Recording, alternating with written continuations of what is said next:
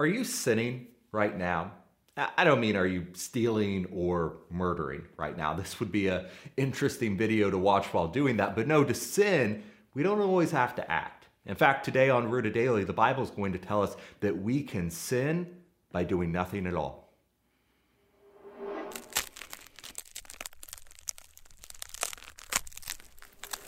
Welcome to Rooted Daily, the podcast where in 10 minutes or less each day we root you in the Bible so you can grow with God. I'm Brandon Levy, and one of the most jarring verses in the Bible for me is James 4:17. If anyone then knows the good they ought to do and doesn't do it, it is sin for them. It's a stunningly deep verse, exposing what Charles Spurgeon called the sin of doing nothing. I can be sitting here in this chair, minding my own business, and still sin. By doing nothing at all, I can lose the battle. And if the church today, and us as Christians individually, don't get serious about fighting off the sin of doing nothing, we don't just lose the battle, we will lose the war against all sin and its consequence of death.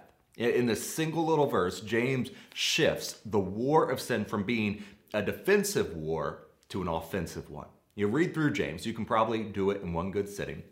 You'll see that he takes the danger of sin seriously. Look at the way he talks about the tongue and the sinful fire it can unleash, or the seemingly small sin of pride that can tear apart our relationships and can wreak havoc on God's church. You can't read James and not see sin as dangerous and that we need to protect ourselves from it. But in this one verse, James shows that we can't protect ourselves from bunkering down in some panic room. The war against sin cannot be won if Christians are on the defensive. Rather, like Romans 8 says, we should be more than conquerors. We don't see sin and hide under a desk from it. We conquer it.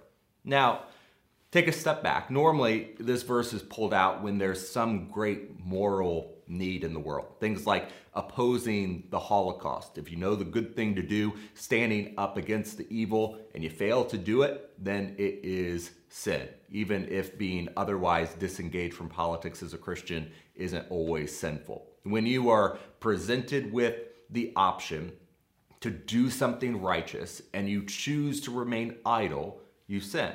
And I don't think that's always an unfair use of this verse. Other times, people will use this verse to explain the relativity of some sin. Take the Jewish Christians who are still keeping laws about clean and unclean foods, even though those barriers were done away with on the cross. This verse helps explain why it would still be sinful for them to violate their conscience, even if eating unclean foods wasn't really sinful on its own.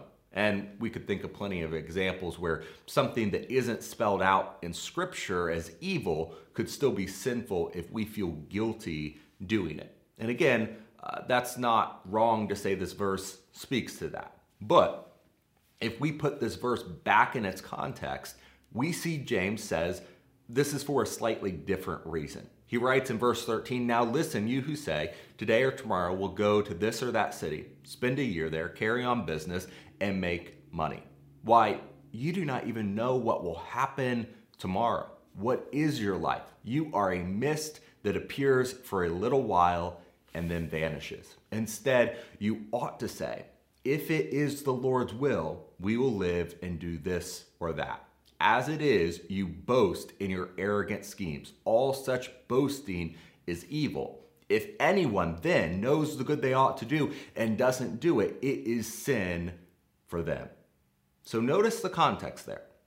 The context doesn't rule out those two interpretations we talked about, that it's sinful to see great moral need and remain idle, and that something can be sinful if it violates our conscience. But the larger point James is making is applicable to a lot more people, a lot more of the time. He tells the story of businessmen who are going about their lives completely oblivious to the sovereign God and the ultimate mortality they have in their lives. They live as if they're guaranteed tomorrow. And James says, you're thinking about tomorrow, but you don't even really know if you have another breath. And that section makes us thinking about our planning and remaining humble when we plan. But verse 17 can't be viewed separately. It uses one of the most important but neglected words in all the Bible. Therefore, then, if anyone therefore knows the good they ought to do and doesn't do it, it is sin for them. Don't boast in your great plans. Why? It's not because planning is bad. It's not because God doesn't want us to make great, awesome plans about the work we are going to do for Him. He does. But, verse 17, if you know there is something good to do it now. Don't wait. And I just think about the modern church today, and this is a lesson we so drastically need to heed. We plan and we look to the future, but we always seem to want to be cautious. Well, we'll see if the budget works out. No, we'll wait until we have more people to do that thing. We plan and we try to cover our backs and we remain defensive in this war on sin when God is telling us, you have everything you need to start fighting. Don't think today or tomorrow. Think right now. Get to work right now. Take the fight to Satan, and it's going to be scary. You're not going to know how it's going to work out, and you might not even come out unscathed. It might hurt, but we are promised one thing in Scripture. We will be more than conquerors if we rely on God. Stop hiding in the bunker and go on the offensive in this war. Ephesians chapter 6, Paul writes, be strong in the Lord and in His mighty power. Put on the full armor of God so that you can take your stand against the devil's schemes. For our struggle is not against flesh and blood, but against the rulers, against the authorities, against the powers of this dark world, and against the spiritual forces of evil in the heavenly realms. Therefore, put on the full armor of God, so that when the day of evil comes, you may be able to stand your ground. And after you have done that, everything to stand, stand firm then with the belt of truth buckled around your waist, with the breastplate of righteousness in place, and with your feet fitted with the readiness that comes from the gospel of peace.